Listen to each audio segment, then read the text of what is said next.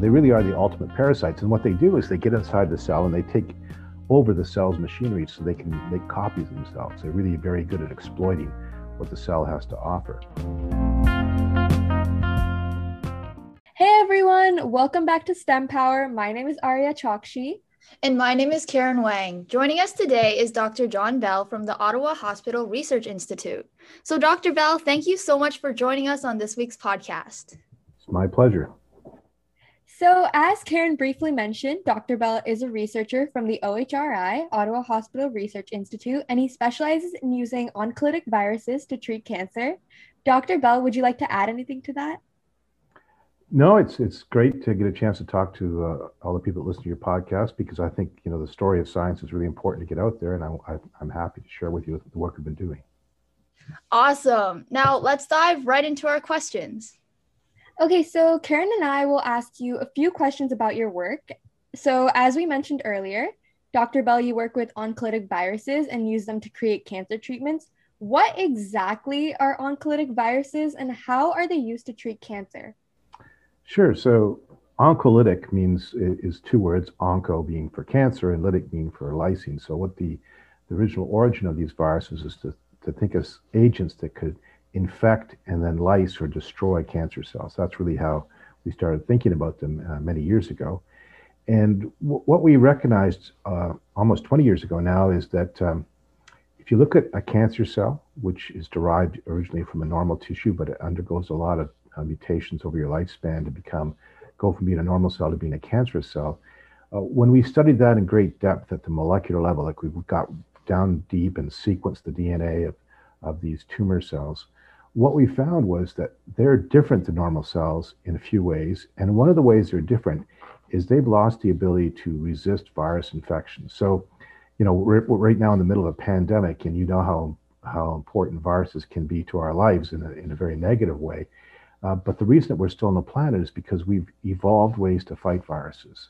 And our immune system does that. Our immune system finds ways to eliminate viruses. And that immune system is very complex. It includes things which you probably know about, like antibodies and immune cells that you acquire after a vaccination. But you also have the ability, on every single cell in your body has the ability to fight virus infections to some extent.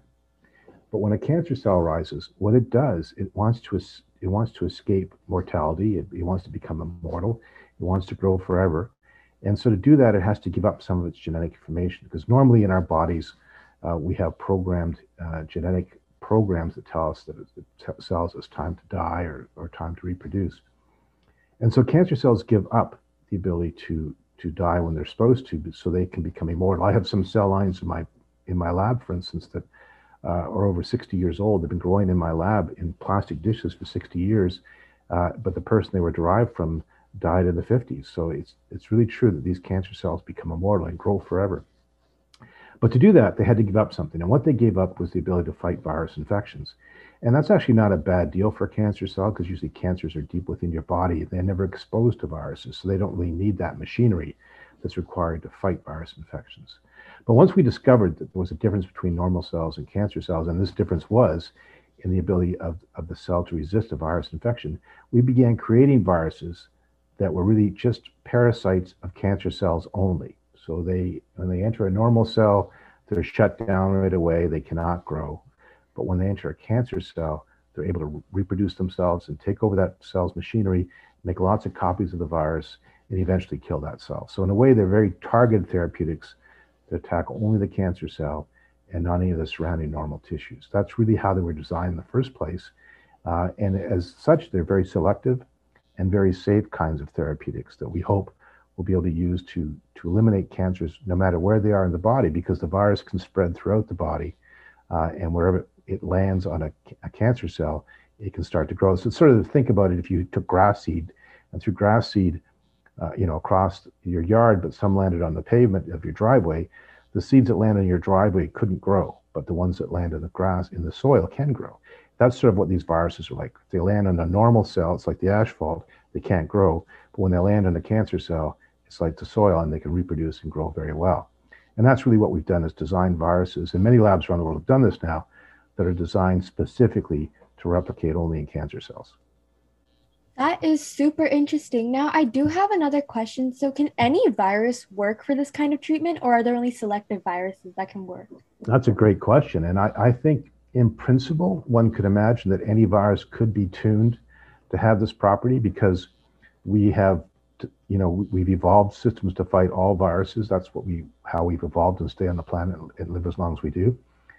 So in principle, any virus could be used for this purpose. But what we tend to do is pick viruses which we know already are very, very safe. So, excuse me, if you take a virus which is really dangerous, like Ebola virus, you could probably engineer it to make it so it's selective only for cancer cells, but it would probably take you a long time to figure out exactly how to do that. And it would probably be very dangerous to start with. So what we do instead is take viruses which we know are very safe to start with. Viruses, for instance, that are in vaccine formulations. So vaccines are extremely safe. Some vaccines contain virus particles that have been attenuated so they can't grow in normal tissues. And that's often where we start with virus therapeutics, is we create something from a virus which is already known to be very safe. Wow, that's actually really cool. And it kind of segues into my next question. So, do you think that it's possible that perhaps people might have had cancer in very, very early stages at some point in their life, but maybe they never realized it because they got a virus and that virus eliminated the cancer cells before it got worse? I totally think that's possible. I think that probably does happen all the time, actually. If you get the right virus, the right time, and if you have a very small amount of cancer, it probably can easily happen. I can give you a great example of that. It's very relevant to today.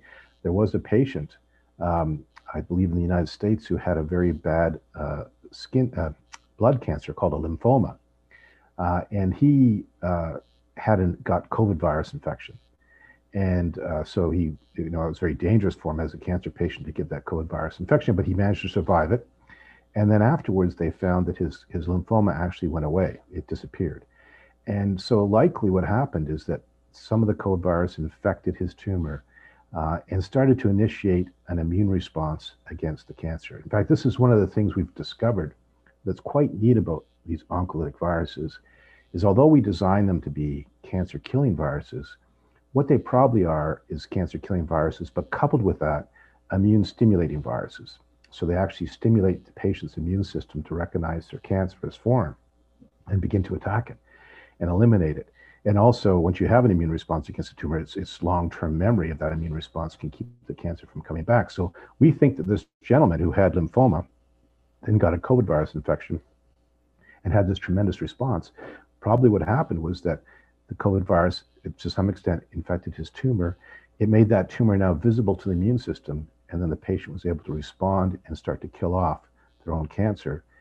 And I suspect this happens more often than we realize because, and to your point, Karen, if the cancer was very small and undetectable, that might be the perfect time for a virus to infect it and eliminate it. You'd never even know you had it in the first place. So I think that's probably something that does happen. Wow, that's really interesting. And the story about the patient in the United States who got COVID and the COVID destroys all the cancer cells. That's really interesting. And now a question about your work, Dr. Bell. So why did you decide to do research on viruses of all things as a potential cancer treatment instead of perhaps going into other areas? Well, when I did my PhD was on understanding how viruses grow in cells in general. It had nothing to do with cancer at that time. But I was very fascinated with viruses. They're very cool parasites. When you think about it, the only place they can grow is inside your body. They can't grow, if you're at a party and someone sneezes on the table and, there's flu virus there, it can't grow on its own. It needs to get inside someone else to be able to replicate. So they really are the ultimate parasites. And what they do is they get inside the cell and they take over the cell's machinery so they can make copies of themselves. They're really very good at exploiting what the cell has to offer. So I was really interested in understanding how those parasites work and how they take over the cell and take over the cell's protein synthesis machinery, for instance, or transcriptional machinery. And really that sort of research, especially back in the 60s and 70s and 80s, was the time that we really started to understand how cells work because we had these viruses as tools to figure out how it all came together. So that was really where I started off, was really studying viruses for the sake of understanding how viruses in cells interact. And then later on, when I started my own lab, I became more interested in the cancer problem because I could see that cancer was a huge problem for society. It's really something that affects everybody's family one at some time, I'm sure. And it's actually one of the leading causes of bankruptcy. People don't realize how devastating cancer can be to a family. It's actually one of the leading causes of bankruptcy in Canada. And so really it's something that is a big social problem as well as a problem for people's health. It doesn't just impact the patient, it impacts their whole family. And so it was something that I found very fascinating. And my background in viruses made me think about the problem in a very virus-centric way. And when we discovered this difference between cancer cells and normal cells, I thought, I know how to use viruses. And so maybe this is a time to sort of use that knowledge to begin to develop therapeutics to try to treat this disease. Wow, so I find that so cool and so interesting that one would think to use viruses as a treatment to cancer. I mean, that's something that nobody would really think about because viruses are something that affect the body. You'd never think that it would help you heal. Now, this leads on to my next question for preventative uh, treatments for cancer. Now, what are some things that we can do to prevent cancer in the body? Does a healthy and active lifestyle play a part? There is no question that a good, healthy, balanced lifestyle is huge for preventing cancer. If people would eat a moderate diet, they don't have to, uh, you know, necessarily go full vegan if they just eat a good amount of vegetables along with their meat. If they eat a balanced diet, that would be huge. I think on top of that, active lifestyle, exercise, whether it's just walking, the recommended 10,000 steps a day or whatever people recommend, even that would make a big difference because we know that your body mass index correlates with the chances of getting cancer. And people who have a discordant body mass index, they tend to more frequently get cancer. That's one thing. Obviously, smoking, without doubt, there should be no question in anyone's mind how smoking is a contributor to causing all kinds of cancers, including lung cancer, which you think about, but also things like breast and bladder cancer are also impacted by smoking. So smoking is a huge problem that we could eliminate about 40% of lung cancers if people just gave up smoking altogether. Another one, which is very relevant to you and your listeners, is the HPV vaccine. Because human papillomavirus is a virus which is known to cause cancer. It causes cervical cancer in women, but it also causes head and neck cancer in men. And so it's a big problem. It's something that we could completely eliminate if people were to get the HPV vaccine, because that would block the virus from being able to replicate. So that's something that, again, if society would adopt the HPV vaccine and embrace it, we could eliminate in our lifetimes the occurrence of cervical cancer, because that really is almost 99% is caused by the HPV virus. So, and I guess the final thing I'll say to you, because you're young women, is, when I was a young man, I loved to go in the beach and lay in the sun, but it's not a good idea. And you really shouldn't always wear sunscreen, and don't go to tanning parlors, because that also has been definitely linked to causing melanoma. So, there are a lot of things that we could do to really reduce the cancer burden if we just were reasonable about things in life. Now, there's some things, it doesn't matter whether you eat the best diet and you train for marathons and so on. Sometimes just bad luck happens and you may still develop a cancer. So that's going to happen. But, and that's what we're obviously trying to develop therapies for that as well. But, if you could prevent it in the first place, that would be a huge savings in our healthcare system. And of course, obviously not as devastating to people's family lives. So I think, you're right on. If we had adopted some of these very simple things, we could eliminate the cancer frequency quite a bit right away. I completely agree. So I think that a few things that we should take away from just this question in essence is that sunscreen, really important, a healthy, I guess, diet and a healthy lifestyle, just not even doing high intensity workouts or anything small, going on walks, going on a run even would help dramatically. Just taking care of yourself is a really important thing. So this is another question that I have. It's completely different from everything else, but I've heard of cold caps as a preventative treatment for hair loss within chemotherapy. Does this new treatment also attack other systems which can cause hair loss alongside the viruses that are also being put in your body during about oncolytic treatments? Are you asking about chemotherapy? Is that what you're saying? Does Chemotherapy, yeah. Yeah. So chemotherapy is really useful because it has changed a lot of people's lives.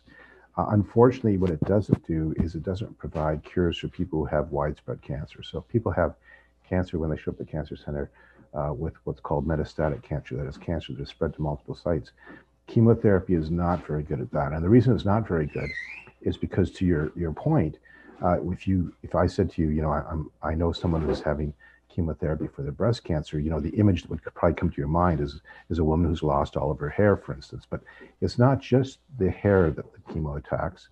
It also attacks the normal skin, the normal lining of your gut, the normal blood cell production. So it doesn't have a nice, what we call a therapeutic window. So while it's killing the cancer, unfortunately, it's also killing some normal cells. And it gets to the point where we can no longer treat patients because if we treat them anymore with chemotherapy, we won't be able to prolong their lives because the chemotherapy would destroy too many of their normal tissues, suppress their immune system, for instance, make them develop sores in their gut lining. And on top of that, cancers can evolve resistance to chemotherapy. So it gets to the point where we really just can't dose people anymore.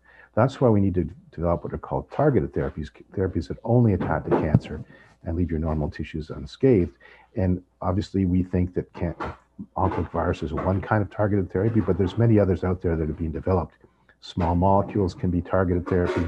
Different kinds of immunotherapies can be very targeted as well. So these are all new innovations that are developing in the last 20, 30 years that I think are really going to start to turn the tables on cancer.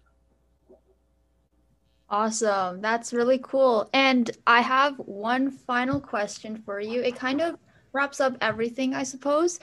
Just based on your background and opinion, what do you think it is about cancer that makes it so difficult to treat? Yeah, the real challenge in cancer is that the cancer cells are themselves parasites. They live inside your body basically, right? And they use your body's resources to grow. And they're able to mutate and grow in an uncontrolled fashion. And because they can mutate, if you treat them with, as I mentioned, chemotherapy, they'll mutate to get away and to avoid the chemotherapy. They become what's called drug resistant. So this is really a challenge. The other thing that they're good at doing is they're good at hiding from your immune system because you have all of us have very good immune systems that help us fight virus and bacterial and parasite infections. And that same immune system can obviously fight cancer, but cancers put up a cloak around themselves so they can hide from your immune system. So these are all things that make it very hard to control this disease. And it really takes a new approach, something that's completely unique to try to turn the tables on it. And we believe that using things like immunotherapies, engineered immune cells, viruses in combination with engineered immune cells, these sorts of things are going to be able to turn the tables because they'll uncloak the cancer and make it visible to the immune system. And then the immune system can do the work for us. Okay, thank you for that. Actually, so when I said this was the last question, I lied because I suddenly have another question based on your response to this. Do you think it's possible that one of the difficulties for finding like cures for cancer, perhaps it's because each person's body is different, and since it's their own cells that are mutating, do you think that also plays a part in making it so difficult to cure? Yeah, you hit the nail right in the head there. That's exactly the case. So you can say, two people who have lung cancer, and those lung cancers will still be different because those people are genetically different. And because cancers arise in your own body, they will be as different as you and I are because we have completely different genetic makeups. And so that makes it very hard to find a single therapy that will be effective in many people's cancer. And so what you really need to do is get a combination of therapies that can attack some common things that are found in all cancers. But it is certainly one of the challenges is that people are different, and so therefore their cancers are different. And even though they call two of them lung cancers, that's because they arose in the lung, it doesn't mean that those two tumors will be exactly the same. In fact, they can be quite different, and they might respond completely different to chemotherapy. So that certainly is one of the other challenges. Okay, well, thank you so much, Dr. Bell, for joining us on this week's podcast. It was so great to learn about your work and your research on oncolytic viruses and this new kind of cancer treatment. This was really a fun podcast episode. Good. Yes, I completely agree. Thank you so much, Dr. Bell again, and everyone for listening to this episode of STEM Power with Dr. Bell from the Ottawa Hospital Research Institute. We hope you stay tuned for the next one. Happy Easter, everyone, and stay safe.